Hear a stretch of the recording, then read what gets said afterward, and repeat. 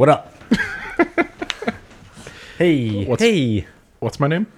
Chris Kraus. Kraus. Chris Kraus. I think that's what it is now. Chris it's Kraus? not Chris Cross. It's Chris Kraus. like Krause. Yep. Chris Kraus. That's how I'm picturing it. All right. See, this is how it organically happens. Chris Okay. Kraus. Chris Kraus. What up, Chris Kraus? Yeah. It makes me sound German, which Chris I am Kraus. a very small amount of. Dubs, What up? did you see Hamilton? Fuck Hamilton. Strong thoughts? No, it's just it's me. It's me. You know this. It's like. Oh, it's the Breaking Oh Bad my god, syndrome. Hamilton is so amazing. Did you see Hamilton? Oh, you gotta go see Hamilton. It's like life changing. Oh, I can't believe how wonderful Hamilton was. Oh, here's a song I'm gonna sing for you. Fuck you. Ew, and fuck what the Hamilton. hell? I have a lot of theater. I had a lot of. I still have. I guess they're friends, but like a lot of theater people. Yeah. Fuck Hamilton. Cool. Just fuck Hamilton. Well, I saw it because it's on Disney Plus now. Was it amazing? Did it change your life? Was it revolutionary? No, it was kind of annoying for a little bit. It's, Fuck Hamilton, see what I'm What saying? do you know about Hamilton? It's annoying. But like, do you know like what the show's about? I know it's annoying. That's it. Sure. Okay. That's all I know. I know it's annoying. Let me ask you a question. A follow-up question. Is everything you know about Hamilton what I've told you about Hamilton so far? Which is that it's annoying. And to be fair, kind of annoying. I said kind of annoying. Yes. I would say yes. Do you know who it's about? Hamilton. Which Hamilton? The Hamilton.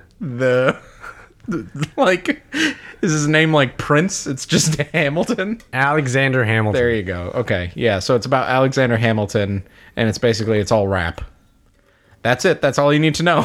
It's a that's- musical. That's the story of Alexander Hamilton, and they Yeah, rap that's- all the songs. That's fuck Hamilton. That's just Yeah. Do you like musicals at all?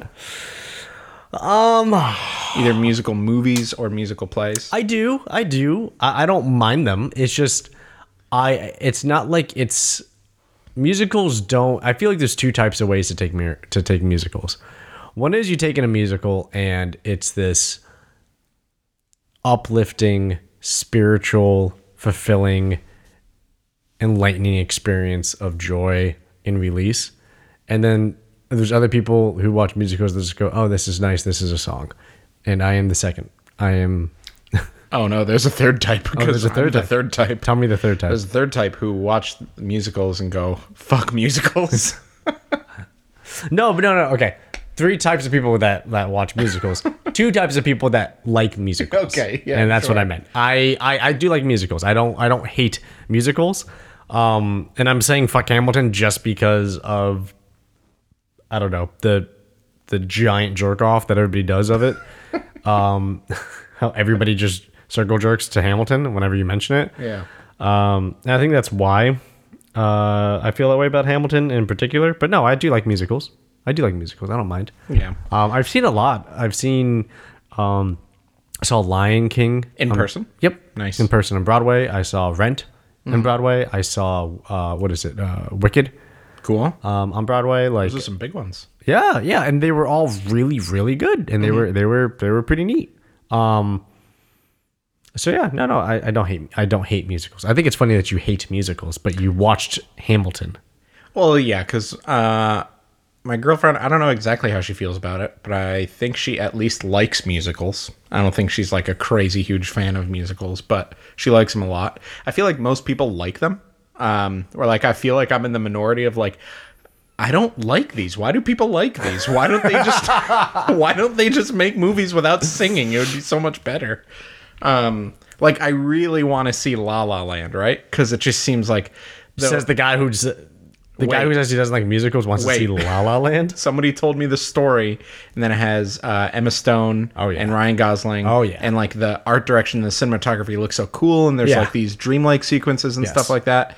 And then I found out it was a musical. I'm like, fuck, I don't want to see it anymore. Like it doesn't sound good anymore. Even though I heard it's amazing. But it's like you're watching a movie, right? Yeah. And something dramatic is happening, and they're like, "Oh my god, what are we gonna do?" And one person goes, "Well, you have to." I'm like, "Fuck this, turn it off." Nobody would sing like that. So what was the rap like? Was it like Atlanta style hip hop? Was it New York? Was it like Brooklyn and Harlem? Like what kind of stuff? West Coast? That like very educated vocabulary style of rapping. Like I want to know what you mean by educated vocabulary style of rapping. Because on one hand, I'm thinking of something like Schoolhouse Rock rappy kind of thing, or I'm thinking of like Talib Kweli, like Black Thought. That's what I was gonna say in the next sentence, like Talib Kweli, Common, something like that. Okay. Like big words, like stretching deep into the vocabulary, things like words that people don't use in conversation, but like they're these long 3-4 syllable words. Yeah, because there's definitely like a certain level of that style of hip hop of going on more of a philosophical theory level of lyricism. Yeah. So yeah, I didn't know. I wanted to know what you meant by that, because in my immediate head I thought of like Will Smith meets like Schoolhouse Rock. Nope. And I was just like, okay. That is not. All right, that's educational rapping, not that's what I thought. That's what I thought you meant, and I was like, okay, all right. No. Let me see if I can play a little bit. The smallest.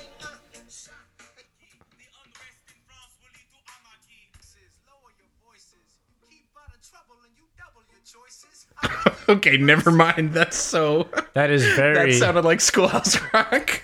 I was gonna say that's like Schoolhouse Rock. No, no, I don't know how to describe it, but like corny. You could just say corny. It's okay. It's part corny. of it was corny, but part of it was parts of the lyrics. I was actually kind of like, oh, damn, that was pretty good. Like those are some bars. But there was too much singing where people weren't singing. I guarantee you, if you go back on that conversation that Alexander Hamilton and Thomas Jefferson had, they did not sing those words. And that's like my whole thing. It completely rips me out of it. The rapping or the singing? Singing. Like I'm still talking about musical. I mean, rapping, it was better than singing. So if you saw Lion King and they were rapping instead of singing, that'd be fine. So like Hakuna Matata was a rap. Yeah, and Hakuna Matata, motherfucker. and it's not like Hakuna Matata. So there are a few exceptions, right? Like there are. Like Lion King I love, and Lion King I watch as an adult, and like it doesn't slap me in the face that this is a musical, because I feel like it almost means no worries for the rest of your days. Yeah, no, it's a jam. But maybe because that was so like ingrained in me as a child, that story is music, is told through music. But I also think Disney and cartoons have an easier time getting away with it. Like I hate watching live action musicals, like Sound of Music. I hate that. What is Sound of Music? Sound of Music with Julie Andrews, where she's a nun. Oh, yes. Goes to babysit some Nazi kids or something. Yeah. Okay, so what do you think of Mary Poppins? Nah. I mean, they throw cartoons in there, right? That's the one with cartoons? Yeah. Like she's singing and then all of a sudden there's like penguins dancing with umbrellas and stuff? Yes. Yeah, that's fun. That's hey, fun. We're aware that this shit is fucked up that she's singing. So we threw in some penguins. Okay, Little Mermaid. Yeah, cartoon. Okay. She's a talking... So you're okay with cartoon musicals? They have to...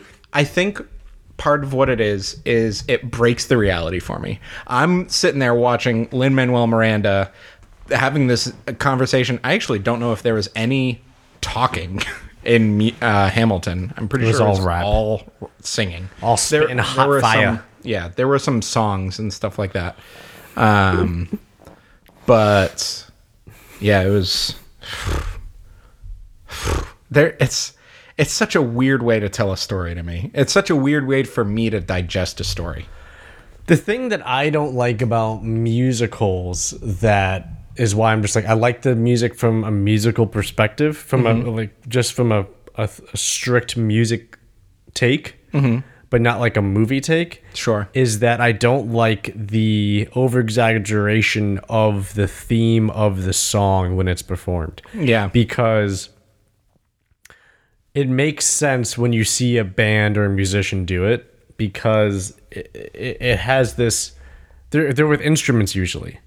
Like, and that's also why it's cringy when you have people like singing into a mirror, and it's because it's to a mirror and it's not in front of a microphone. It's the same kind of cringe, and it's because to me it's like, oh, we're gonna sing about how it's, you know, it's a sunny day, and we're gonna sing about the sunny day, and it's so sunny, and the sun is beautiful, and life is beautiful, and the way they sing about it has to involve twirling and jumping and grabbing things and juking around with stuff. Do you know what I mean? Do you know what I mean? Like, Yeah, like no, definitely. It's the over exaggeration of like, well, the theme is about is happy sunny day, so we need to Yeah. really emphasize the joy that the sun brings you. So we Yeah. need you to like jump up and click your heels and then land. And like that's how we're gonna portray this. Yeah. So they do it. And it's just like you said, it kind of takes you out of it. For me, it's just I don't know. From a movie watching experience, I just go, this is so fucking exaggerated. And it's so like you're saying, out of normative context for a movie. It's just like this is ridiculous. I mean, you know, a movie that kind of did this okay. It was the movie with oh god, Zoe Deschanel and what's his name? 500 Days of Summer. There you go. They kind of did something like that, and that was it worked because all the themes that they were like singing and dancing and all like the little cartoons that would pop out and stuff, they were in the same context of the movie. The movie was about romance. The movie was about a relationship. The movie was about this summer, and all of the stuff they were singing and dancing about and all the cartoons and animations that were involved with it were about the over exaggeration of falling in love or having a crush or being nervous or being happy and elated. And because of that, I feel like that movie wasn't as out of context with its musical parts as something like I don't watch enough movies to know, but like another movie where It's a musical. it's a musical. So I'm not positive because I saw it once and it was 10 years ago, but I think 500 Days of Summer has one musical number in it. And it's supposed to be like a tongue-in-cheek. Like, I don't think that movie's a musical. I think there's It's not. literally one song, and it's I forget what it is. It's like it's You Make My Dreams by Hall & Oates. And I love that because it's kind of making fun of how, I mean, it's not a musical, it's not an original song, but like he's just feeling on top of this world, on top of the world. He got a date with this girl and he feels like he's in a music video, and he's like, all of a sudden he's dancing down the street and he's like dancing with other people on the street, and little cartoon birds land on his shoulder, and he's just like feeling like that's what I mean. World. Yeah. So you're right. I was wrong. There was only one, and it was that. It is satirical. Yeah. But it's also done in context where you don't get taken out of the movie experience of like, wait a minute, this is a musical. You just go along with it because it's just, he feels amazing because he had this great date with this girl that he has a crush on. Yeah, and it's almost like a breaking the fourth wall moment of like, hey, this guy feels great and he feels like he's in a music video, so we're going to show you the music video he thinks he's in. It keeps you in it. Yeah, which I thought was great. Yeah. And it's not like when the breakup happens, like, there's like a bird that's getting like drenched, like a little birdie that lands on his shoulder and is crying, and he starts singing to it, and then that doesn't happen, because if that did, it would just be the exaggeration of it. Yeah. Where it's outside of the realm of understanding the contextual theme of what's happening, and it's just this crazy. Yeah, like if it were a musical, they would get in a fight and he would sing for 3.5 minutes about how he's sad. Or the fight would be singing back and forth. It would be like a duet, like a dueling duet. That's exactly what it would be. It's stupid. So like, I get fuck musicals. I love this passion you have for musicals. It's one of my strongest like negative passions. Fuck musicals and fuck bell peppers. But bell peppers. No, we'll talk about that later. Okay. But I do appreciate like the quality in musicals. I think I could see the quality in like a stage production like Hamilton or like Sound of Music. Like there are certain parts where I'm like, damn, she is killing this song. Like she has crazy range. She's like so spot on. The choreography is amazing. The stuff that they're doing is so like visually pleasing. And like in Hamilton, they have this cool thing, spoilers for Hamilton, but like there's like a Target logo on the stage, but it like blends into the stage because it all looks like wood, like old, like colonial floors, just planks of wood, but the shapes in the target like spin, and they could spin independently. So like they could be like walking across the stage, and they're supposed to stop on their marks, and then all of a sudden that part of the stage will spin, so that person is spinning around the stage but nobody else is, because like just that ring of floor is moving, or like the inner ring could be moving the opposite way. Yeah. So like that stuff is really cool, and like the way they had the stage built, it looked like it could be on like a colonial ship, which like the parts going up and like staircases and stuff like that on a big ship like that, or in like an old colonial building. And they use that a bunch of different ways, like the same set, because they never did that thing where it goes to black and then they changed and put up a new set. They just used the same set, but it always felt right. Yeah, I mean, like, I don't think any live theater is an insane amount of work. Oh yeah, Insane amount of work from multiple angles and multiple crews and people and stagehands and directors and like costume and just the whole production of it is absolutely a masterpiece of work ethic.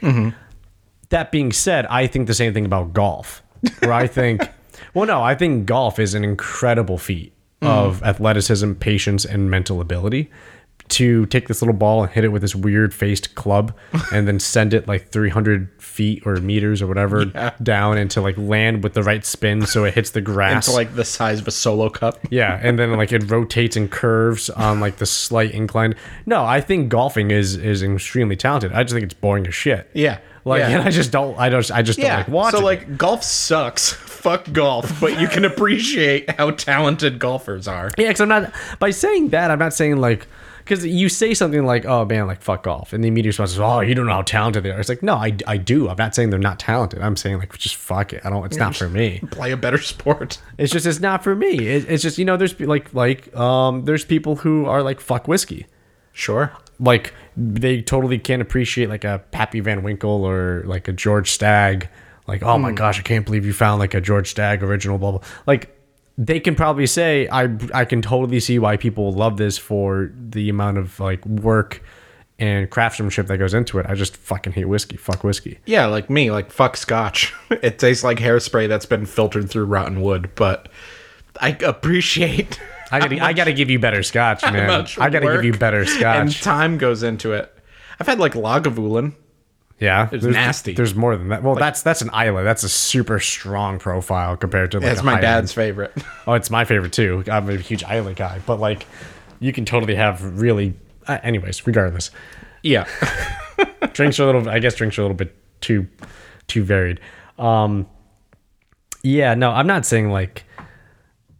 I'm not saying like I can't appreciate what it is. It's just not my speed. Musicals. Well, I was going to say golf, but like musicals, I appreciate from, like you said, like when I saw Wicked, that's when I really was thinking, holy shit, like her range, like, oh man, she's holding that vibrato like so well and so long. Holy shit. What was that? Kristen Chenoweth and Idina Menzel. Fuck, they had like a bunch of duets and it was incredible. And from somebody who plays music, that's really where I appreciate this. It's just it's kind of the same thing that I feel when you see performers who are able to do theatrical performances while they sing.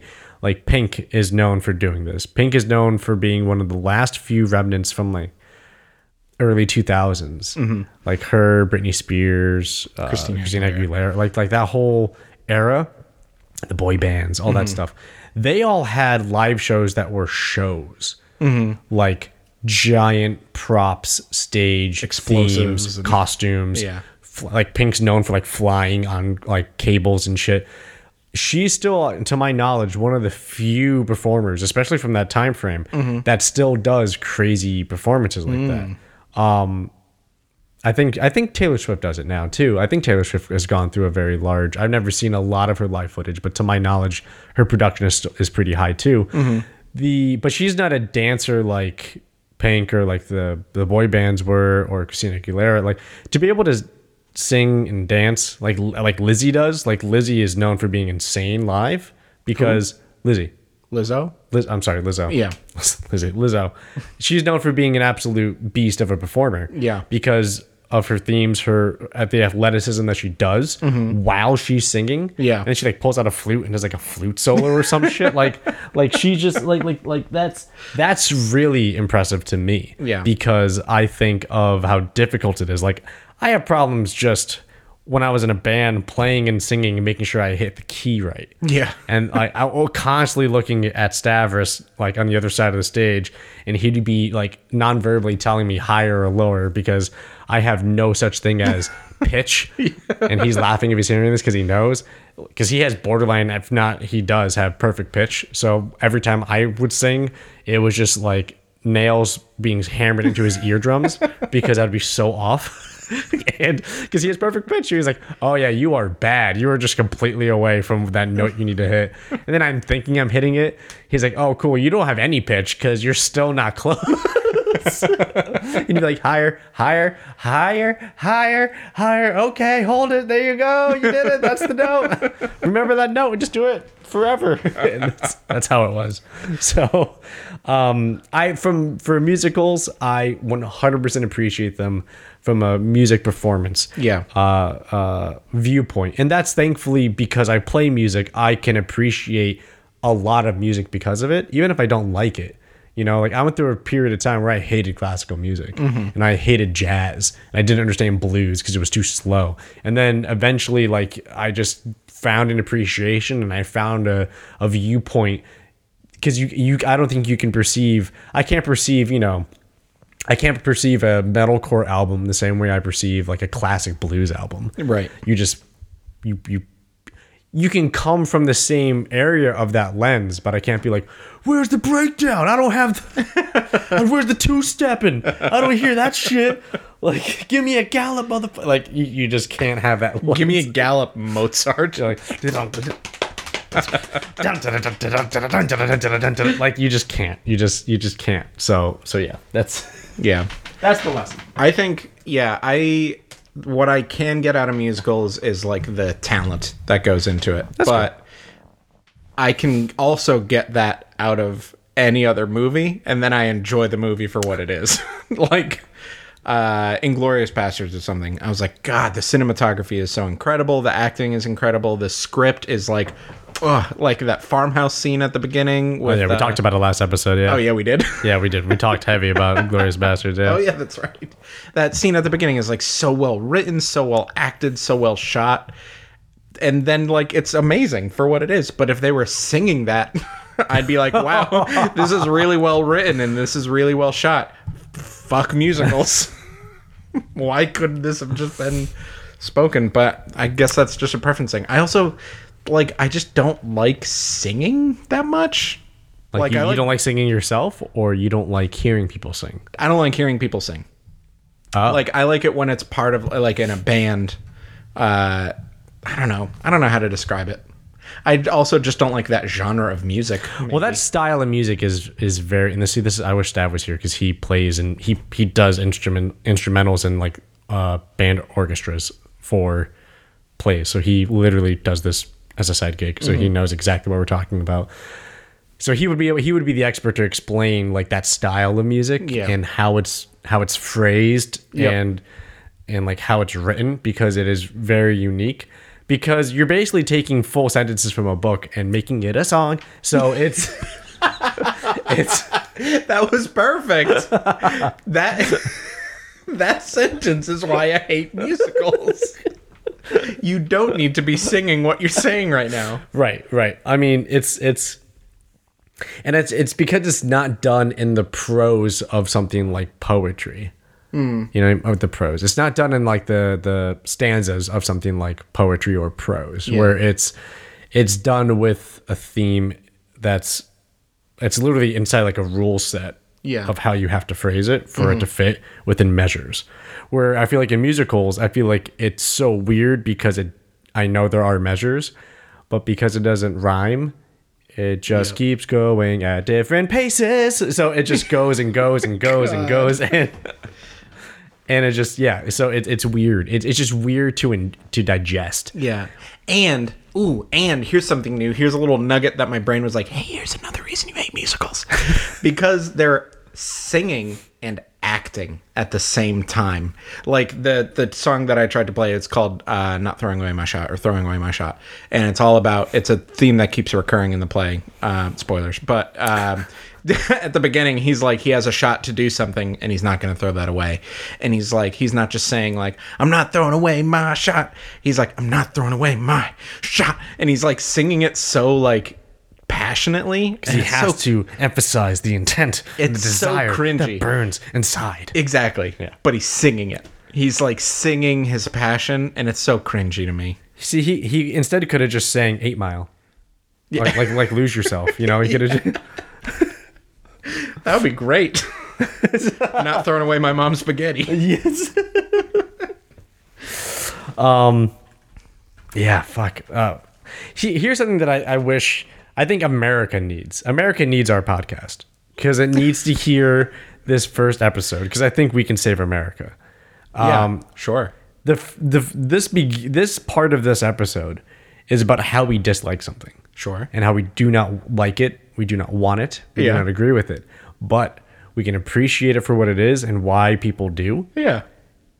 And that's okay. And we're smiling and laughing about it and moving on. We're not freaking out and spitting at people and screaming and we're not getting violent about it. We're not calling for arms. We're not claiming that it's unpatriotic to not enjoy musicals and American standards such as Hamilton. We're not trying to inflame division by saying anything. We're not trying to divide Yeah. the populace, or create a divide or rallying cry for a part of society and culture to resist the people who do like musicals. Yes. It's just fuck them. They're not for me. Yes. I very passionately hate them, but that's cool. Like, go love them. Yeah. My cousin majored in musical theater, and she's insanely talented at them. Yeah. I just don't like them. Yeah, there's also, and again, this would be a better Stavros question. Musical singers, like theater performers, and I've talked about this with Stav, I think, countless times, being such good friends with them and being close. They're really, really good, but it's very different. Like hearing like, you know, Chenoweth or Idina Menzel. yeah, like belt out and kill a song, Yeah. is different than hearing Adele Yeah. belt out and kill a song, or you know, or hearing like Amy Winehouse Yeah. belt out and kill a song. That's or a very good point. Or hearing, you know, like Sam Cooke croon. There's different levels to it, and it's so weird how they both have that ability to do all the techniques of singing. Yeah. But it's the phrasing and the way they do it It's the way it's presented. that's so different. Yeah. And that's, you know, I don't know. That's another thing that I don't like about it. It's like just that way of singing. That way of singing. It's so enunciated. Like, oh, yes, it is. yeah. Like if you thank you for an example of what enunciated means. But like if you listen to like Let It Go from Frozen by Idina Menzel. Yeah. It's so like, it is impossible to misinterpret one word that she says in that, because it is so clearly said. Stuff like that, where like Amy Winehouse, who's like one of my favorite singers of all time, I can't understand half the shit she's saying, but she's so good. Yeah. Yeah, I don't know. Yeah. It's I think I would love a musical where it's sung in the style of like just real music. That's not like, real music. yeah, okay, yeah, no, So- we're definitely not dividing people, but if you like musical theater music, you don't like real music. So so you mean like there, it's like the standard of songwriting where it's like, Sure. the certain amount of measures, there's a chorus, there's a bridge, there's Yeah. an intro, there's a verse. Yeah, like Like, I never saw it, and I'm not sure if I would have liked it, but I loved the album American Idiot by Green Day. oh, I would not wonder want to if- watch it. I would not wonder wanna if the watch play it. would be any good. But I also just remember. So another thing is, I don't know why. I've been trying to think of a reason why, but Lion King is a bop. Like I Lion love the King is a music. bomb. A bop. A good soundtrack. The music in Lion King yes, is fantastic. yes. And I don't know why, but I think it's because they're not acting when they're singing. They're just singing the songs. It's also because they are done. Well, they kind of do in the movie. It's like Hakuna Matata. What's Hakuna Matata? Oh, come on, kid. Yeah. Like, they do it, but I think it's because it is done. And I'm trying to think of all the songs. They're done. Just Can't Wait to Be King. They're done with verses. They're done with choruses. They're done with pre-choruses. They're done with the bridge. They're done with an outro. Like they're done. songs. They're done like pop songs. Yeah. They're done like top 40 songs. Yep. Which is why they're so. It's so easy to catch. They're so catchy and easy and catchy. Yeah. They're so. You could sing along with them. Like you could sing them in the car. Yeah, like you can sing along to a musical like Wicked, but like that's like. Ugh. Yeah. That's a very different style you're gonna have to keep up with versus something as digestible as a pop format of something like Lion King. Or like Let It Go. The Let It reason Go. that song, Or- every kid in the country was singing that song for a year straight. Or anything from Rent. Yeah. Like Rent is a beautiful soundtrack, but like same thing. It's not going to be the same thing. Like what is it? Light My Candle. I remember that song, but I forget the way the chorus goes. But it's something along the lines of like, "Can you light my candle?" And the way they say it, From Rent? yeah. Yeah. Actually, you know what? Now I want to find it because I know there's people who are big fans that are just like, no, it's like, can you light my candle? Or something like that. And they're just like cringing about the fact that we can't get this. Can you light my candle? I think that's what it's called. Light my candle. It's just light my candle.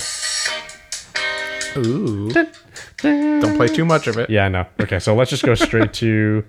Oh yeah, it's like so. These. Would you forget? Got a light? I know you. You're shivering. It's nothing. They turn off my heat, and I'm just a little weak on my feet. Like these are the lyrics, and it's a back and forth. Yeah. It's a literal conversation. Yeah. It's a literal conversation. It's out again. Sorry about your friend. Oh, here you go. Yeah, so it's Okay. so it's a conversation about like the power went out. Yeah. So it's two people just meeting and like lighting the candle, and this guy doesn't have matches. Yeah. That's the whole fucking thing. Like you could sing that to a degree, but like, are you gonna sing? Are you really gonna sing like the verse of this? You know, like fingers. I figured. Oh well. Good night. It blew it out again. No, I think that I dropped my stash. Like that's. Let me ask you this. That's not Is a pop this- song? That's not lyrically catchy Yeah. enough to be a pop song. Unlike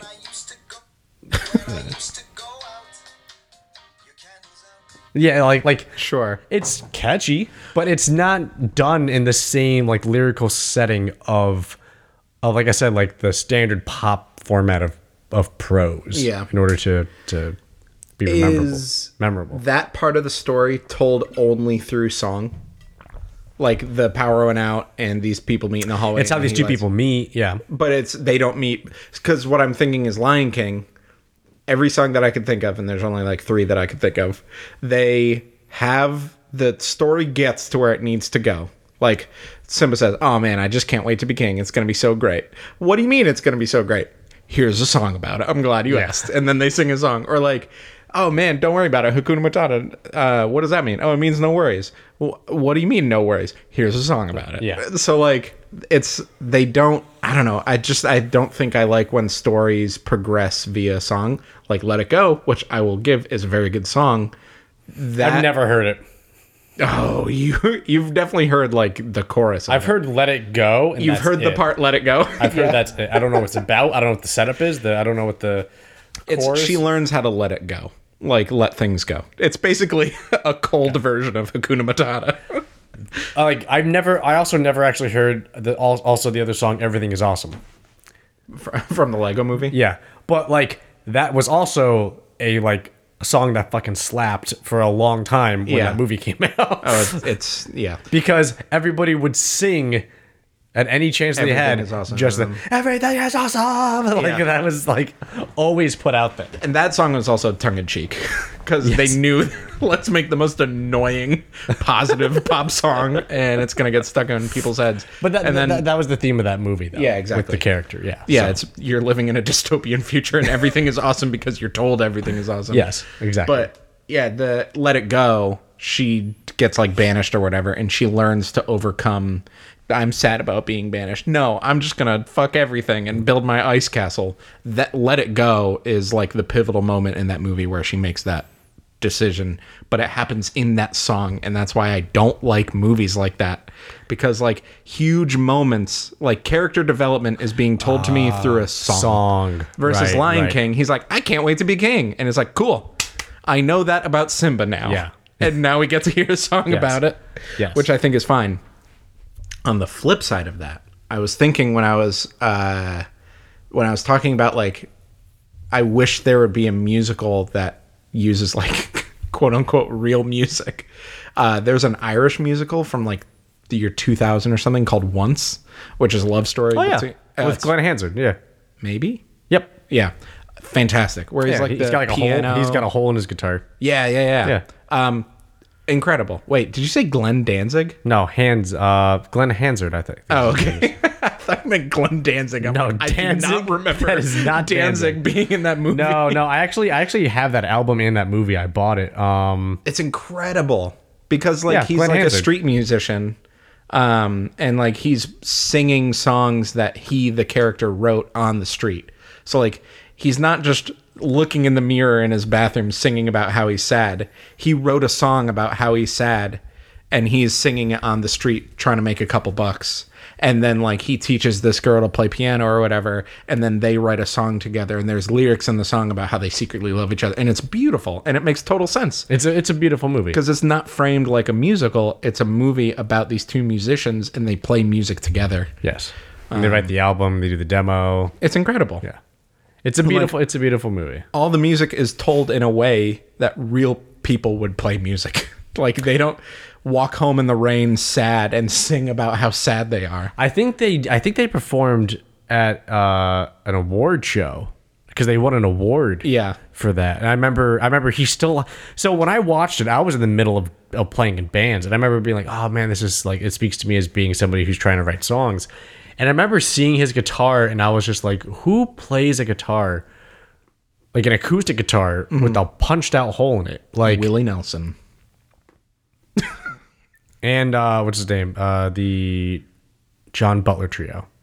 John Butler. John Butler. He plays a 12-string that like has like it looks like like he shredded it with his hands. Regardless, and I remember just being like, "Oh man, it's sad that like I hope he actually played it to that point and he didn't just do it for the movie."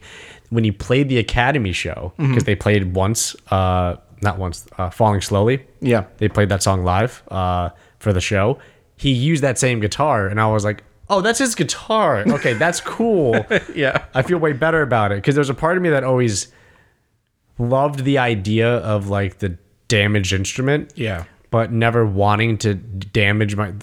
They're fucking expensive. It's Yeah. like I don't want to damage any of my shit. So, yeah, very cool. Yeah, I remember I played Battle of the Bands in high school, and I remember asking, like, we asked because my plan was to destroy the guitar I had because it was like a cheapo guitar. I had like a cheapo $80 guitar. Yeah. As like a secondary, and I was like, "Oh, I could trash this shit. I don't give a fuck." And I was like, well, I remember asking the judges of like, "What happens if like we destroy an instrument?" They're like, "What do you mean? Like, like smash a guitar or something?" They were like, "You're paying for the damage that you cause by the floor smashing or a something." solid wood guitar through the stage floor. Yeah, you're gonna 100%. That's not okay." Yeah. And I was like, "Oh fuck, okay." Then I had another instance where I was gonna light it on fire, and I did a test run. Yeah. And it didn't stay lit as long as I thought, and then it warped the paint a bit. So I kept this is a guitar. It just and then I like was practicing like throwing it and catching it. Yeah, that was Jeez. this guitar got. You're a thrashed. showman. Oh yeah, this guitar got thrashed. Yeah, I remember jumping off of the bass kick in a show, slipping and slamming my head into like the cymbals. And then I got up and I just hit the cymbal with like the headstock of my guitar, and I just kept playing. As like payback. No, just when I was playing in bands, like a big part of what I liked was I saw bands doing stuff like that, like thrashing out, and I thought that's what you were supposed to do. But on stage, I never felt comfortable doing it. But then on stage, the more you get into it, in the sense of just, I don't have to think as much about the song, and especially when you play with the right people and it's just more fun to play. Yeah. It turns more into an outlet. Yeah. And then I kind of understood, like, it's like a solid 30 minutes where I can just like sweat and rage out and punch this thing that's attached to me. And like, that's my vent. You can ask Stav, like the next time he comes on or you see him, you can be like, so like, did he like really do like punch his guitar and shit? And it's like, yeah, he has horrible technique. Like he's literally punching. He has like horrible playing technique. Like he's breaking strings. He's breaking picks. Like, yeah, like I remember I played a show once, and I think I ripped my fingers. Ugh. Like all of my fingertips, and I was bleeding. Because your knuckles were hitting the strings or something? No, my fingers. I was just like fucking hitting it, like punching it. And yeah, other time like this, like, I was scraping the tops of my fingers. They were all like rawed off and shit like that, and they're all like shredded. Nice. And then I think one time I almost like picked a nail off. Because I was just like, fuck. Yeah. Bad technique. I have very bad technique. I'm a very bad guitarist. Sounds like it. Yeah, but yeah, anyways, we went off on a wild tangent. That was like a triple tangent. Yeah. going back to the digestible movies, the digestible musicals. Yeah. I personally think that's why. And it's because that's why like they're more successful of being catchy and memorable and less aggravating, is that they're done like pop songs. Yeah. That's why. Yeah. Yeah. There are, just to end on like a lighter note about not fuck every part of musicals, I like the stage production. I like the talent that's in it.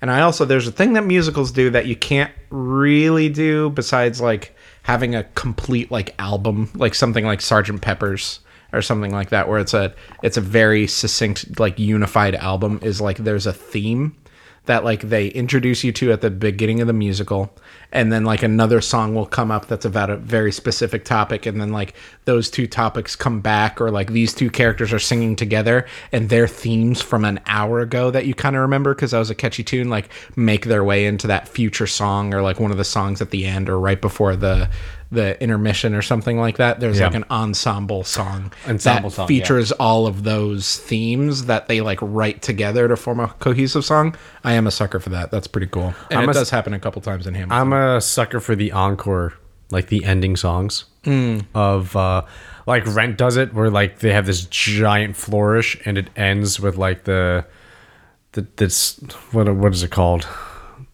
Season of Love. Mm-hmm. And it ends with like the apex. So it's like this weird mishmash compilation song that ends with like Seasons of Love. Mm-hmm. And it's just like, oh, it's so like, you just brought me through the roller coaster of the show all over. Yeah. Like, so no, like again, we're not bashing the talent or the or the sacrifice that it takes for theater and musicals. It's just, they're just not for you. Mm-hmm. And I guess they're not really for me, I guess. I mean, I don't mind them. I don't go out of my way to see them. Yeah. But if somebody's like, you want to go to a show? Like, it's only like $20. Like, if I'm doing nothing and I'm hanging out with a friend, I wouldn't be like, fuck you and fuck musical. I'd be like, I mean, I'd rather not, but I'm not going to hate it if I go. I know I won't hate it if I go. I'm not going to be like, this sucks this whole time. I will enjoy parts of it. So. I, most of the time, leave feeling positive. Like, that was better than it was bad.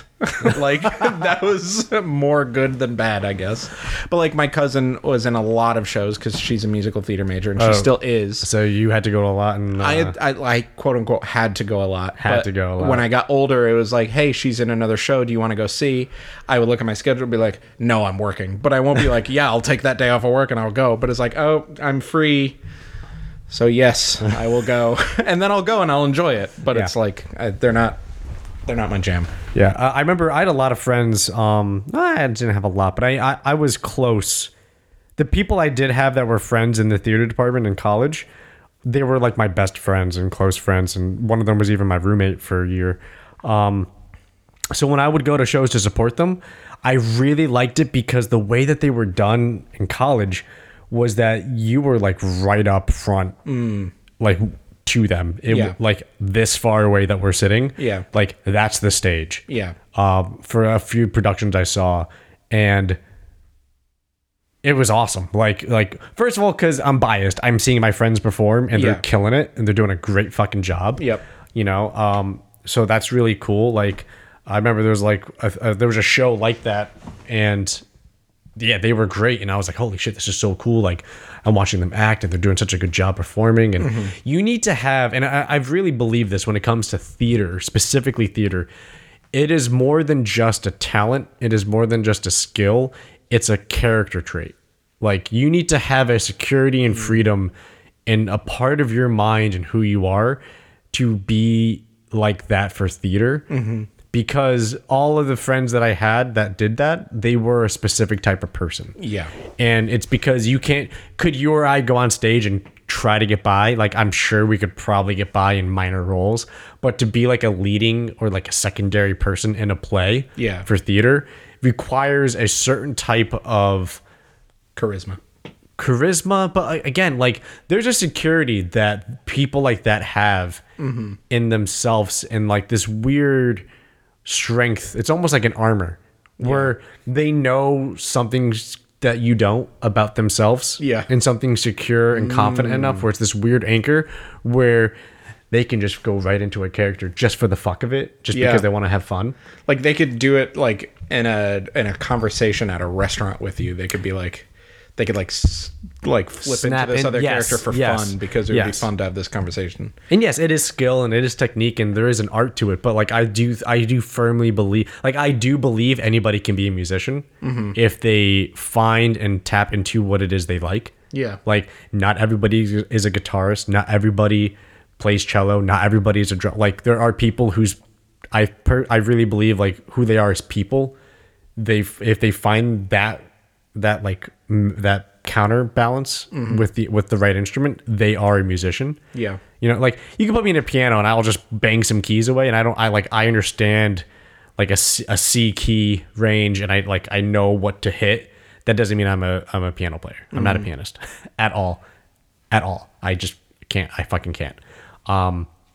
So like I understand that, and I do think the same thing with theater on that level. Like the people who are in it that do that, like your cousin, like you were saying, like she's probably a very specific type of person. Yeah. We call them theater kids. That is the street slang Yeah. for those type of people. Yeah, Yeah. but like they have this weird confidence and security Yeah. about themselves that I don't know how they find or how they anchor to it.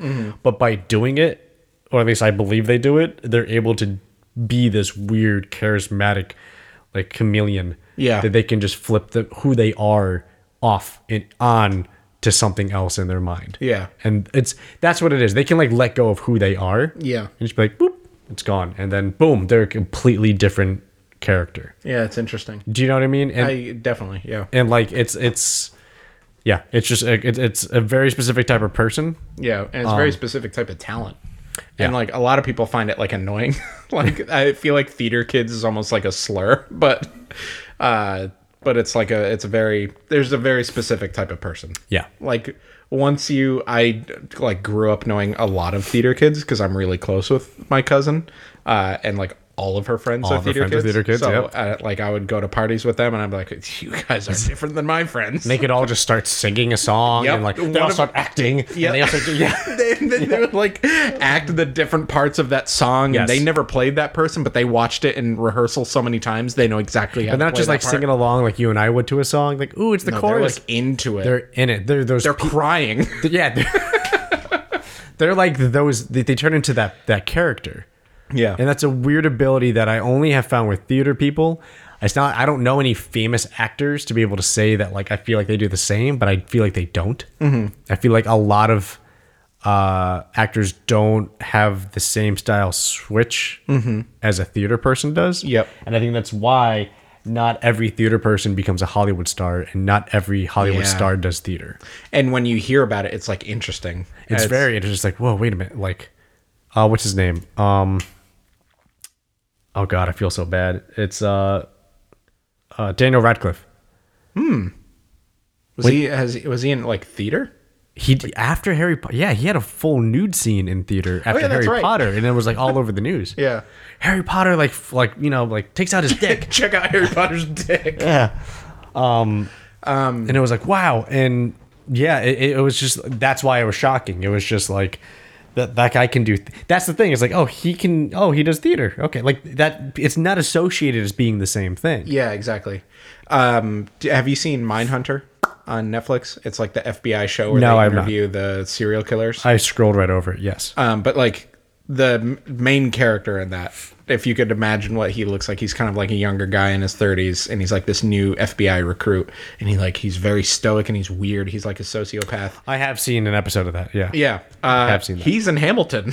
Is he? Plays King George, and he's like by far the most like flamboyant character. Like he's ridiculous in the show, and I was like, wait, is that the guy from Mindhunter? Like the guy who I saw interview like not Ted Bundy, but like a bunch of serial killers and stuff like that. Yeah. And my girlfriend was like, yeah, he started in theater. Like, it should have been weird for you to see him in Mindhunter because he was also in Frozen. He played a character in Frozen 1 and 2. I think Benedict Cumberbatch did theater first too. Yep, that's what I was going to say. It was like, I heard about him doing theater, and I was like, oh. He did theater first. Yeah, and then people are like, he started in theater. He started in theater, yeah. And, like, John Malkovich, I think Ian McKellen, Patrick Stewart. All like big name English actors. Yeah. Like I feel like they all have. There's a theater scene. Yeah. In London, like it's kind of like it's their history. I feel like it's a historical thing. Yep. I feel compared to like America, where it's oh no, you got to get to New York City if you want to really get into It's theater. Broadway or nothing. It's Broadway or nothing. And Yeah.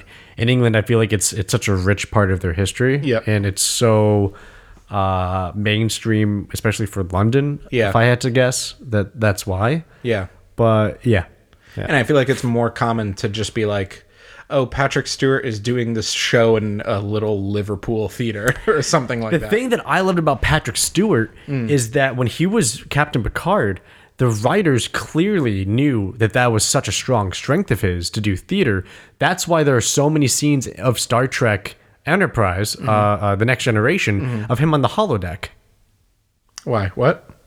Why? Do you know the holodeck? No. So the holodeck is a part of the ship where you can just create a different world. So you can say, computer, load up, Civil War 17, blah, blah, blah, blah, or load up the pirates' capture of blah, blah, blah, blah, blah of this century. And it like loads and plays into it. There's a lot of episodes, and they start, I think, in like season 3 or 4, if I remember correctly. I mean, I'm probably totally wrong.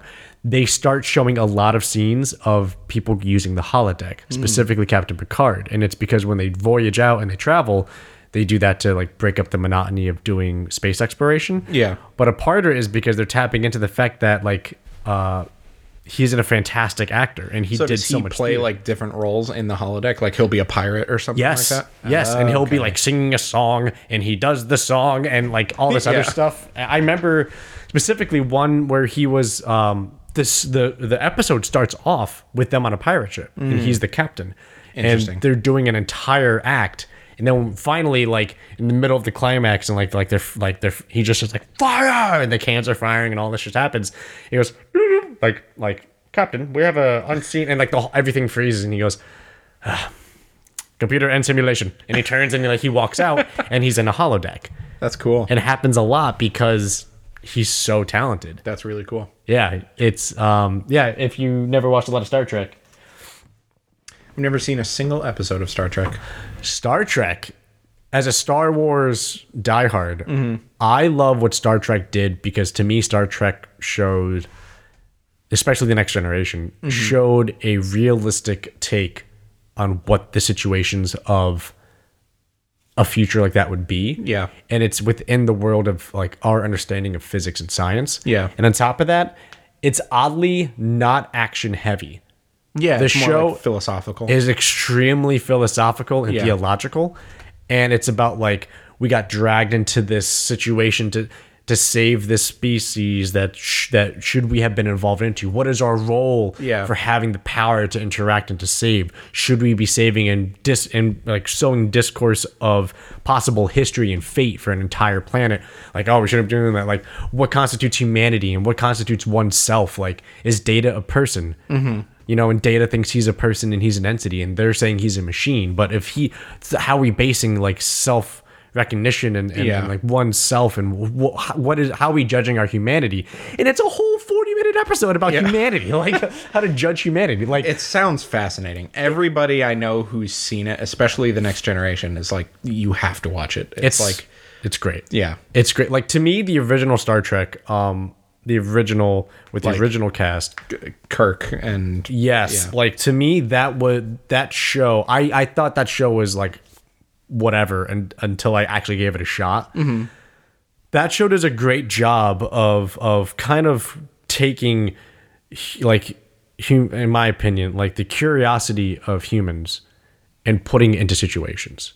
Mm-hmm. And putting it, to me, it's really about like taking humans and our humanity and putting it into like really dire circumstances, and how do we handle it? Yeah. And that show did such a good job with such charismatic people. Mm-hmm. Like, they're set in like human culture. Like, our history is going to talk about like Captain Kirk and Spock. Like, Spock's whole take is, what if you had an emotionless person who could logically and rationally like make decisions without the influence of emotion, without the influence of like some hormonal flood in our brain, some chemical that we can't control? What if we could control it, and we had a race of people that could? Yeah. Like, what does that race turn into? What is their society like? What is their hierarchy? What, like, do they have a monarch? Like, like how does that work? How do they make judgments? And what is your morale? Like it's such a cool concept that they actively took and put into a fucking TV show. Yeah. And then Next Generation, Next Generation kind of like went along with that, of like, well, now we're gonna go through the questions we have about our humanity if we were to be in if we had the physical resources to put ourselves in situations. How do we respond, and how does that change who we are and how we view ourselves? Yeah. Voyager was just a fucking violent, bloody show. Voyager is just carnage. Yeah. It's if you don't know what the show is about, Voyager I don't really know the differences between any of them. I know like the first one is like really campy.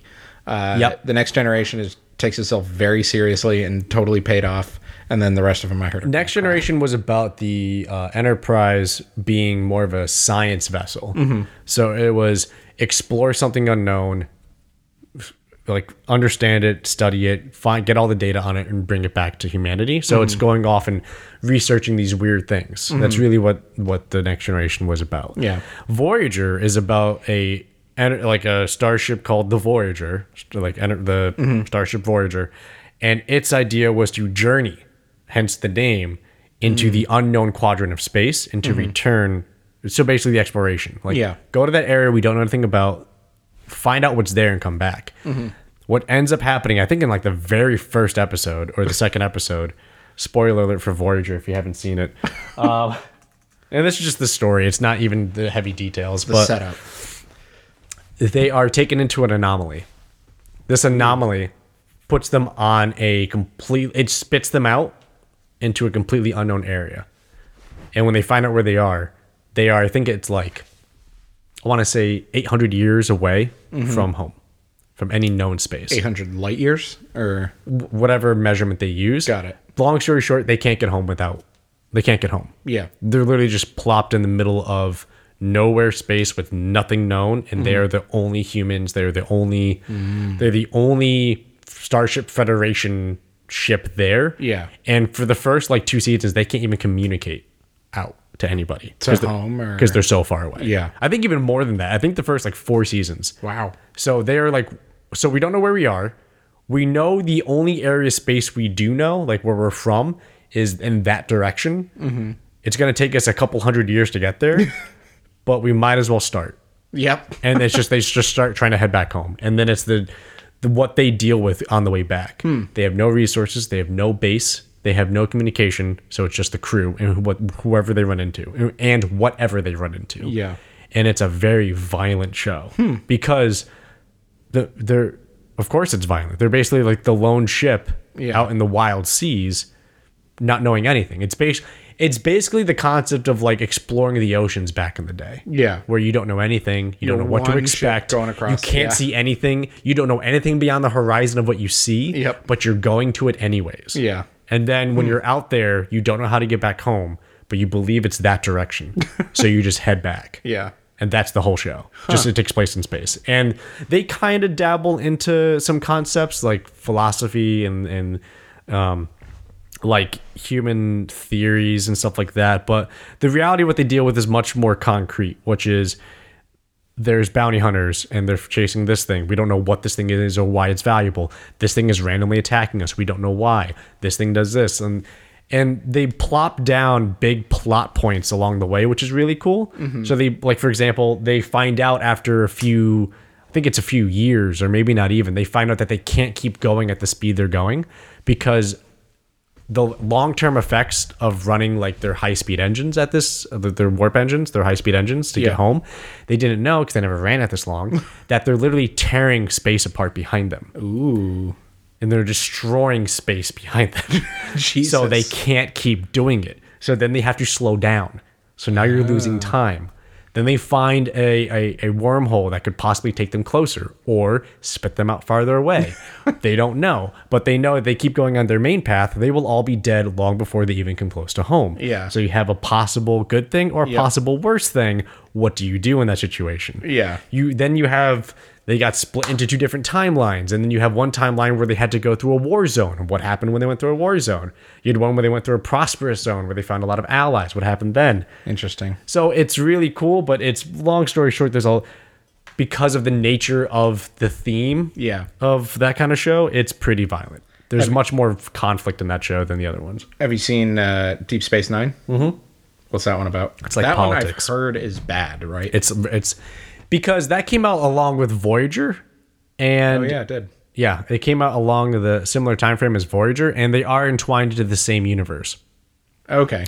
Deep Space Nine is a deep space base that it's like a trading post. Oh, okay. It's Deep Space Nine is much more political. Mm-hmm. It's more about the bureaucracy and the politics of running basically a village. It's a space village. Yeah. That's basically what it is, and that's why people didn't really like it as much. Not as much exploration. It's not exploration. The weird aliens come to you to barter. You can't speak with them. What do they want? Oh my god, they just killed somebody. Why do they do that? Like, did you see Enterprise? No, that was the newer one. Yeah, I did not see Enterprise. 2001 to 2005. Then there were a bunch of movies. Holy crap, there's a lot of movies. Tom Hardy's in one of them. Really? Tom Hardy's in Nemesis. Interesting. Oh, that's way down there. Oh, I've seen that one. That's the one with... Nope, never mind. Yeah, Star Trek Nemesis from 2002. Holy cow. There's so many movies. Yeah, there's a lot of movies. Oh my goodness. Especially if you go to like the originals. Yeah.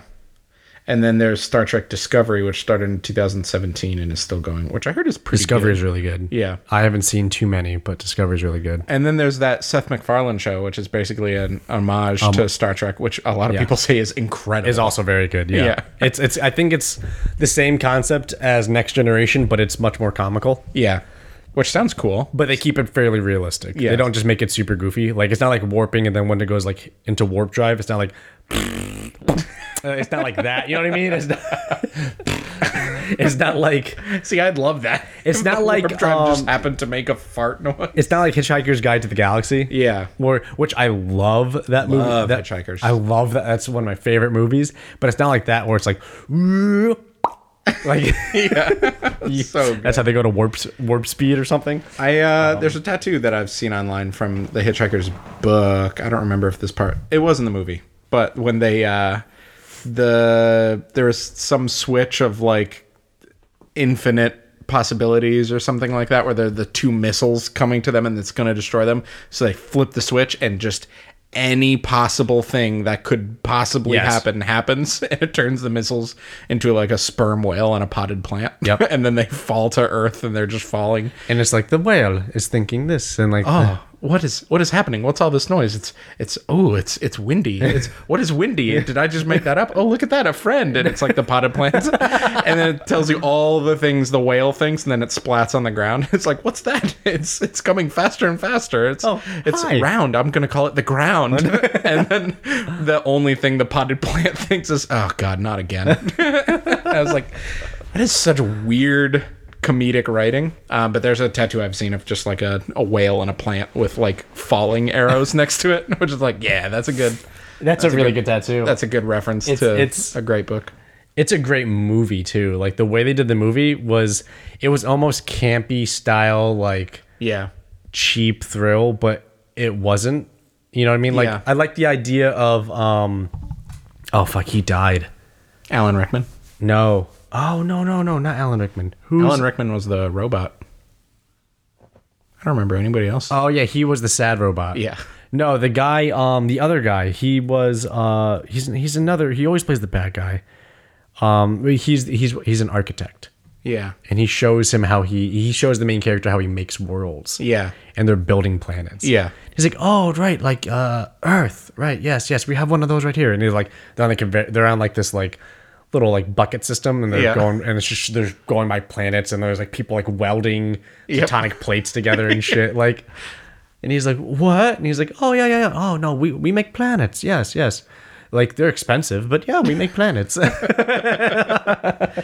so good. Yeah, it's I don't know. It's a very you know what it is. It's a very comforting movie. Yeah. You know, it's a comforting movie because it does what Rick and Morty does, where it kind of takes you out and says like nothing matters. Like nothing on this large scale. Nothing matters. We're dead. We're dirt. Like everything we do is pointless. It's it's not nihilistic. It's the postmodern take of just this is all only worth to us for the now because it can be, or like it's only worth what we can give value to it until we realize that it's not worth anything because it could all just be gone. Yep. And yeah, like the Earth is exploded in like page 3 of the book. Oh yeah, he's like, "Do you have a towel?" A towel? Why do I need a towel? He's like, "I don't have a towel." And he's like chugging down pints. Yeah. He's like, "You got to drink up. Keep going. Yeah, and like it takes that weird postmodern view, the fatalistic postmodern view of what we all kind of I think eventually have in life, and then it literally does that. It narrows down to the thing that matters to us and how that is all that matters. And for him, it's his house. Yeah. And in that scene, they go back and he goes, "This right? Like I believe you had like flower beds. They're still working on installing those, but it's your house. Like here you go." And he's just like, "Oh, it's my house." And then it's the microcosm of the same theme where the house gets destroyed again, and he doesn't really care because he then sees Zoe Deschanel, who's this girl that he cares about, and that's what he cares about. Yeah, you know what I mean. And it's great. Yeah, it's a nice, comforting movie. Yeah, for me. Did you read the book? I read parts of it. Yeah, I never read the whole book front to back. There's like 2 or 3 sequels because it ends on like a cliffhanger essentially. I never finished it, so don't spoil.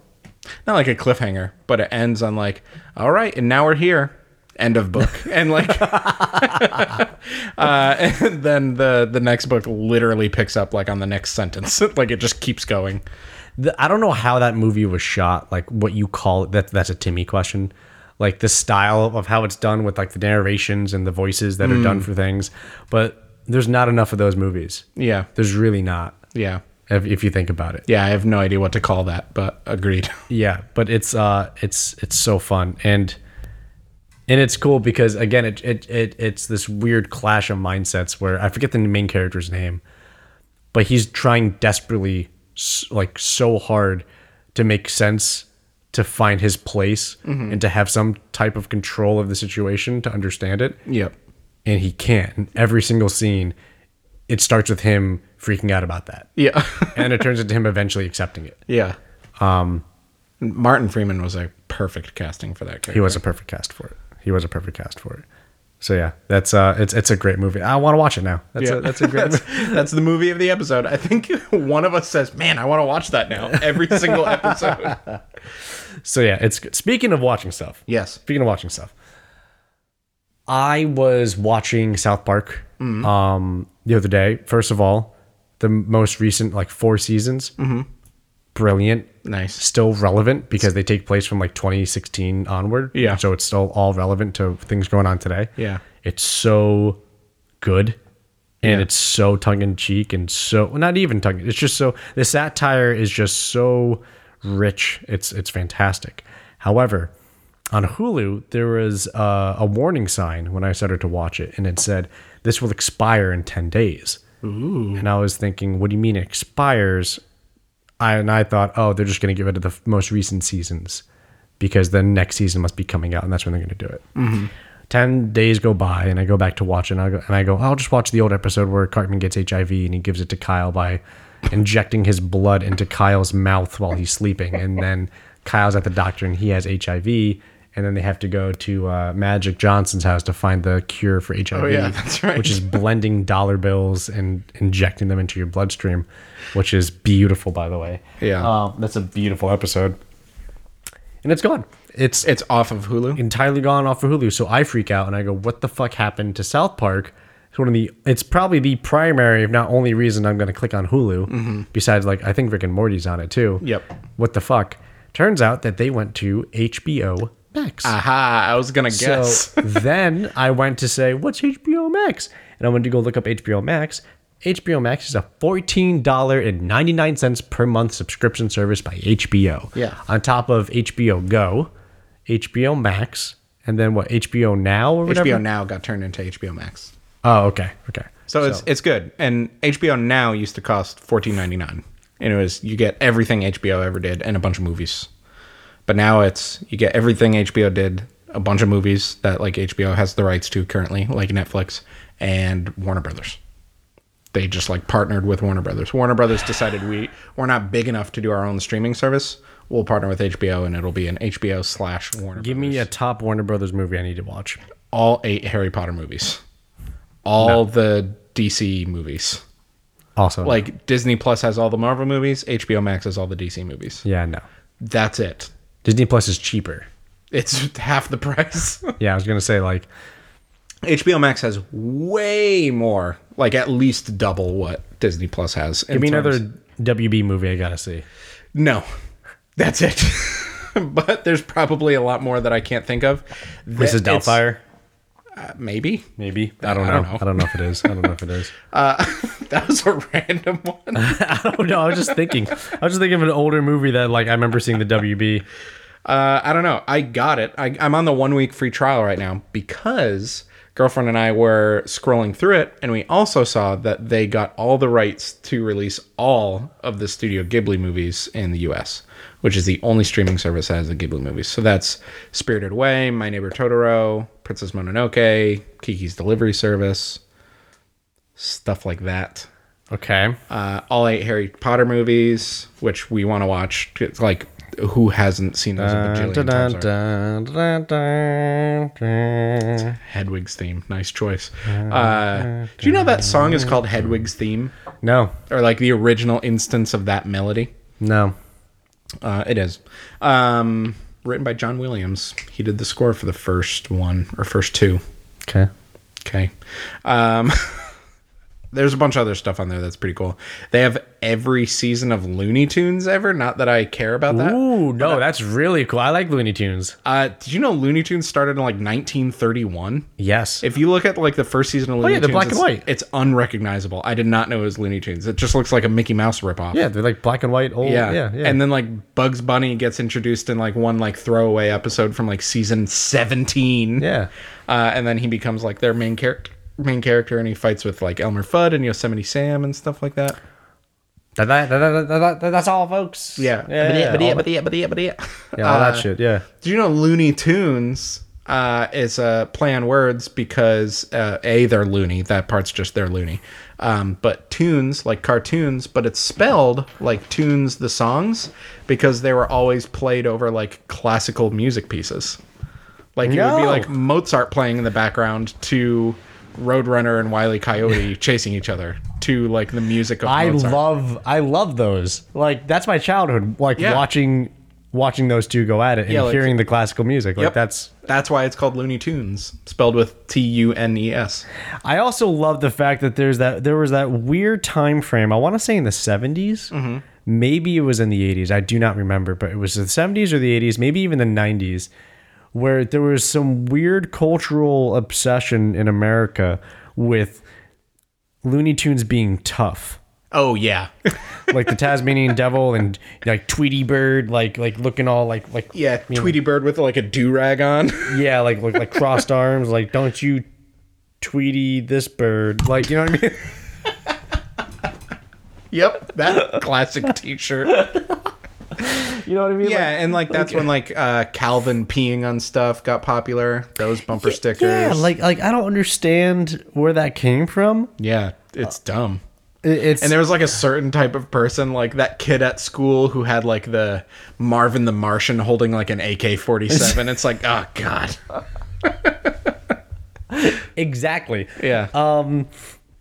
Yeah, like I remember seeing a video about a car show, and there was one car entirely dedicated to the Tasmanian Devil, and it was just like a muscle car with like the Tasmanian Devil like with like boxing gloves on in a tornado. There was one where he like had like a denim ripped sleeve denim vest, Yeah. like with patches, like biker patches on it and stuff. And I remember just thinking like, what? When was this super popular? Like, What is this crossover? like it's familiar, but like, and it's weirdly a split second in American culture where it was like the thing. Yeah. It was the thing for like 8 months, and then it just It's definitely longer than like 8 months. was it? Yeah, but then there was the girl version of it. Talk about needlessly gendered. There was like the overtly sexualized Lola bunnies and stuff like that. Yes, Those yes. same people are the same people who love Minions from like Despicable Me. Yes, They just turned into Minions. they turned into Minion fans. Yes, yes. Which I also never understood the love for Minions. Yeah, no, and I never understood the love for tough Marvin the Martian. No, see, like that I get. Like, there's a weird. You know what it was? I think it's because that's when like Space Jam came out and like Looney Tunes were like Space Jam. super cool at the time. Yeah. And that's why they took on this persona of being edgy and aggressive. You know what it may have been?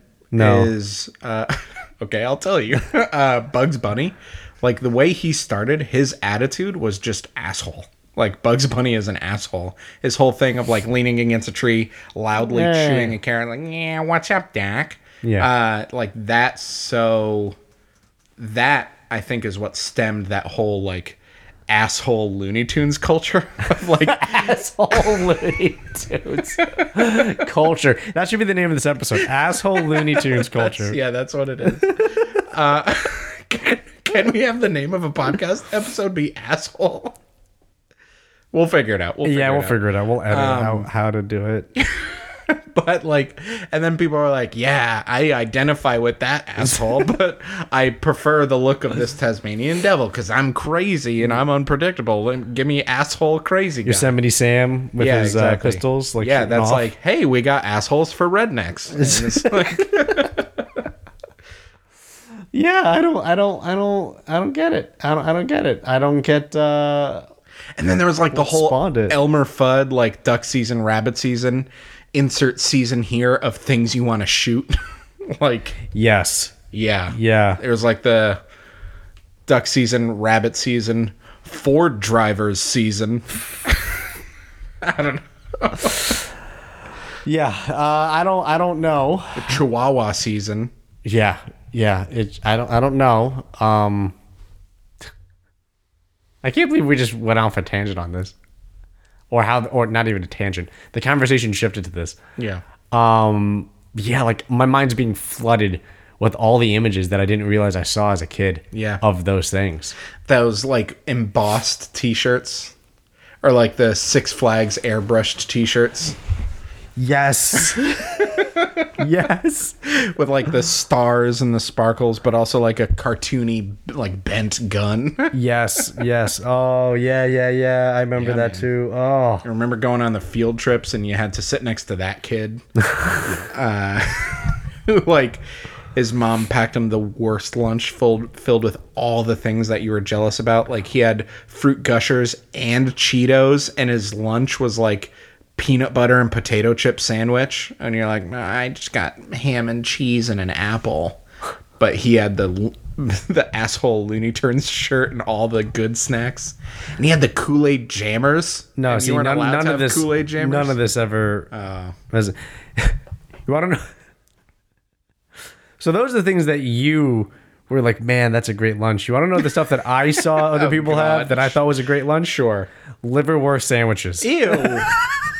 You saw those and you were like, yeah, I want that. Yes. No. My friend was like, oh, it's this again. And I was like, what is that sandwich? He's like, it's liverwurst. I'm like, liverwurst? It's liver? He was like, yeah. And I was like, oh man, I want to try liverwurst. Like, I thought it was because like it's nasty. No, I never had liverwurst, so I was just so curious about it. I was like, oh man, liverwurst? Oh man, that sounds. And I got into liverwurst because of that. I remember went home and I asked my parents. I said, can we try liverwurst? And I didn't know my mom grew up on liverwurst because she grew up poor, and she was like, yeah, I've liverwurst with some mustard. Oh, it's fantastic. We'll get half a pound. We'll get a pound tomorrow, like when we go to the grocery store. Yep. I was like, yay, I get to try liverwurst. And I didn't hate it. I still don't mind liverwurst sandwiches. Nice. I'm not saying they're like the greatest thing ever. They're no Italian combo, but but yeah, that's the stuff that I saw other people eating that I was like, oh man. No, for me, it was all about the gushers. For me, it was anything that had a TV commercial. And I was like, I want that. And then the kid at school would have that. See, I had gushers, so I never craved them. I had gushers, fruit roll-ups, fruit by the foot. Yeah, that's the Holy Trinity. Yeah, so I'm going to take a picture when I get back, when I get home. But girlfriend and I literally bought that Holy Trinity pack at the store the other day because it comes in one box. It's fruit gushers, fruit by the foot, and fruit roll. Is the box called Childhood Trinity? Is that what it is? I think so. Yeah, the Childhood Trinity. I think it's called the Holy Trinity. Like they're in a lot of hot water for it, but like the people who know, they know. But yeah, we were going through the grocery store and we were like, all right, do you want anything else? And my girlfriend's like, yeah, I want fruit gushers. So I'm like, hell yeah, you do. Let's go to the fruit snack section. And that was the only one they had. Like the fruit gushers section was empty, but they had the Holy Trinity in one box. And we're like, hell yeah, I want fruit by the foot. Yeah. So we have those. We're out of fruit by the foot because those are clearly the best. I never liked fruit roll-ups. Yeah, fruit roll-ups are dumb. They're too gummy. Yeah. And I cannot get over the fact that I eat them the wrong way, and I can't force myself to eat them the right way. Crunch on them? You unroll them, you take off the plastic because you'll die if you don't, and then you punch out the inserts? No, that's the way you're supposed to. You're supposed to enjoy it, or you're supposed to just take bites out of it. I wad it up into a ball and just chew on it for 20 minutes. You were one of those kids. Yeah. You were a fucking savage. That's what you were. No, it's like that one thing of like, hey guys, check out what I'm gonna do, and people are like, haha, yeah, you totally just ruined your snack for the sake of comedy. But that's how I eat it every single time. I always punched out the dinosaurs and stuff, and then I would your life. Then I would like eat the dinosaurs individually, and then I would rip the, because like with the inserts out, it was easier to rip. Yeah, and so then I'd rip it up into like thirds. Yep. And I would eat. And you eat like the strips. Yeah, yeah, one at a time. That's I'm envious of the way you can eat fruit roll-ups.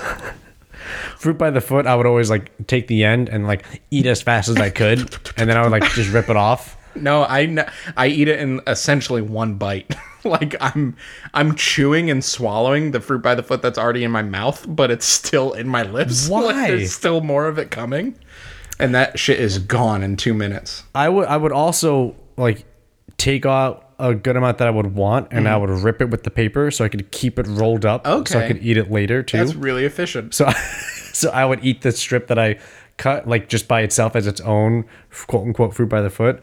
And then when I wanted more, I would then take out another piece and like rip it off. And I would and then at the final end, when it has like that super intense curl on the inside, that was like the savory part at the end. Which is also like, I so badly every time want to unfold that, but you can't. It's like when you're peeling off duct tape and it accidentally sticks to itself. And you're like, well, that's never coming off. Yeah, well, that's fucked. Yeah, basically. Yeah, I want it to be one fully unrolled strip, and I've like never gotten it to happen. Man, you were a savage as a kid. I tried to savor it, man. I did what I could. No. You know what I plowed through? I plowed through the meat. I plowed through like my sandwiches. I plowed through that shit. Yeah. I would finish a sandwich in like a minute flat, and then I'd be still hungry for more sandwich. Yep. We'll end on this because we'll go kind of long. Your lunch sandwich, whatever the filling is, whatever the ingredient is, what's the best bread? Oh, potato bread. Yep, correct. Potato bread. Thank God. Wait. As a kid or now? It should be the same answer. No, Potato bread no. is the best. Potato bread is the best bread as a kid. Yeah. The best bread now is ham the and sprouted cheese. grain Ezekiel bread. Oh, it's so good, especially if you toast it. So all those sprouted maybe. grains get a little toasty, nutty flavor. I think as an adult, I might enjoy that, but potato bread, man, is unreal. When I discovered potato bread, and I was like, "Can we get potato bread?" And my parents were like, "Yeah, sure. Well, it's just different bread." Yeah. No. It was so good. I was just eating it. Yeah, no, I would literally, my like after school snack would be not toast, but bread with butter Bread. on it. Potato bread. Just eating bread. It's so good. What is it? I don't. It's like It's made out of potato starch or something. It's so right? like soft and like gummy. gummy and pliable, and it's not.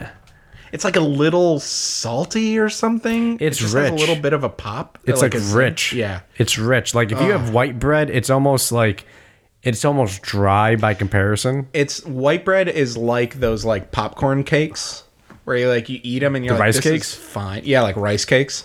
This is fine. This is nothing. That's white bread. Like, yeah, you could have a sandwich surrounded by nothing, or you could have it surrounded by that gummy, sticky. Oh, it's so delicious. Yeah, Martin's potato bread. Martin's. That's like the Martin's. only potato bread That's I've ever seen. Yeah, true. It is. It is. I mean, there's something about potato bread. I haven't had it in forever. Grilled cheese. Grilled cheese. Don't even come near me with a grilled cheese that isn't on potato bread. What the fuck? Like, who thought about doing that? Let's mix a potato with bread. Like, Let's throw some bread and a potato in a blender and see what comes out. oh my gosh, it's the greatest thing ever. Like, that's what they get. We did it. We did it, fam. We lit. We Like, solved kids not wanting to eat their lunch. potato bread. Yeah, potato bread was. My parents forced me to have whole wheat. Like there would be sometimes I like wheat. my mom would always write me a note, and I always loved them. And I wish I did that thing that like I saved them all, and then like one day for Mother's Day I would give my mom all my school notes that she left me. Oh, the tears! Come on, that would be so good. But it would always be like, "Hey Chris, have a good day at school. Don't forget to hand in your homework. I made you a bologna and cheese with mayonnaise." And I'd be like, "Ooh, bologna and cheese and mayonnaise," and I'd see like maybe the Fruit Gushers, like, "Oh, I got like an A on my report card, so she got me Fruit Gushers for the munch or something like that."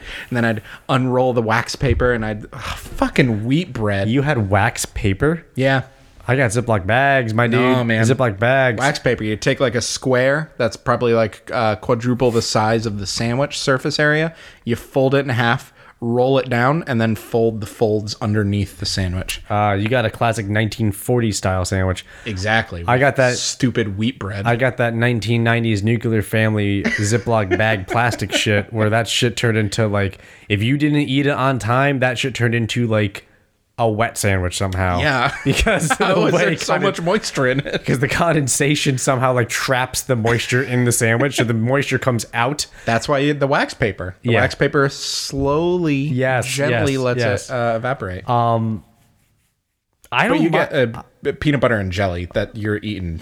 Peanut butter and jelly stew by the time you open that. like peanut butter and jelly gum is what you're having.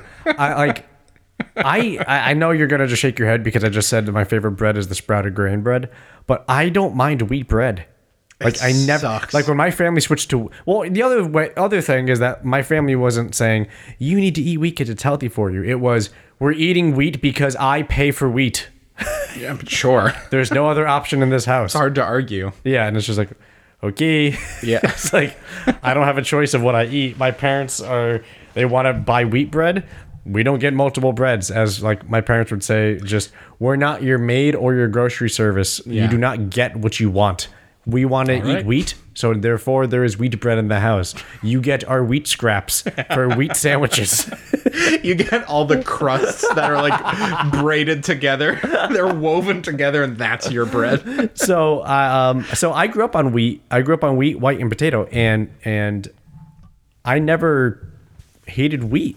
I actually like rye bread because we went through a rye phase, and I love rye toast for breakfast. Rye toast is Rye toast with an omelet. Yeah, that's when I go to like a diner, I get rye. Garden omelet with home fries and some rye toast with a coffee black. Oh, that is my morning. Yes. Oh, my morning. I'm so glad you said potato bread. Why? This is like the secret. This is like the Rosetta Stone to why we're friends that we've just now found. Like we're such different people, it doesn't make sense that we're friends. But it was potato bread. We just never knew it until now. I didn't know potato bread was that like monumental for you. I'm passionate about my love for potato bread, as passionate as I am about fuck musicals. That should be the name of the episode. Fuck musicals. I think that's worse than asshole Looney No, Tunes. but it's not like fuck musicals. Like we hate musicals. It's fuck musicals as in it's musicals about fucking. Okay, so fuck dash musicals. Let's do it. Exactly. Okay. We'll end it with potato bread. Potato bread on 3. 1, 2, 3. Potato bread.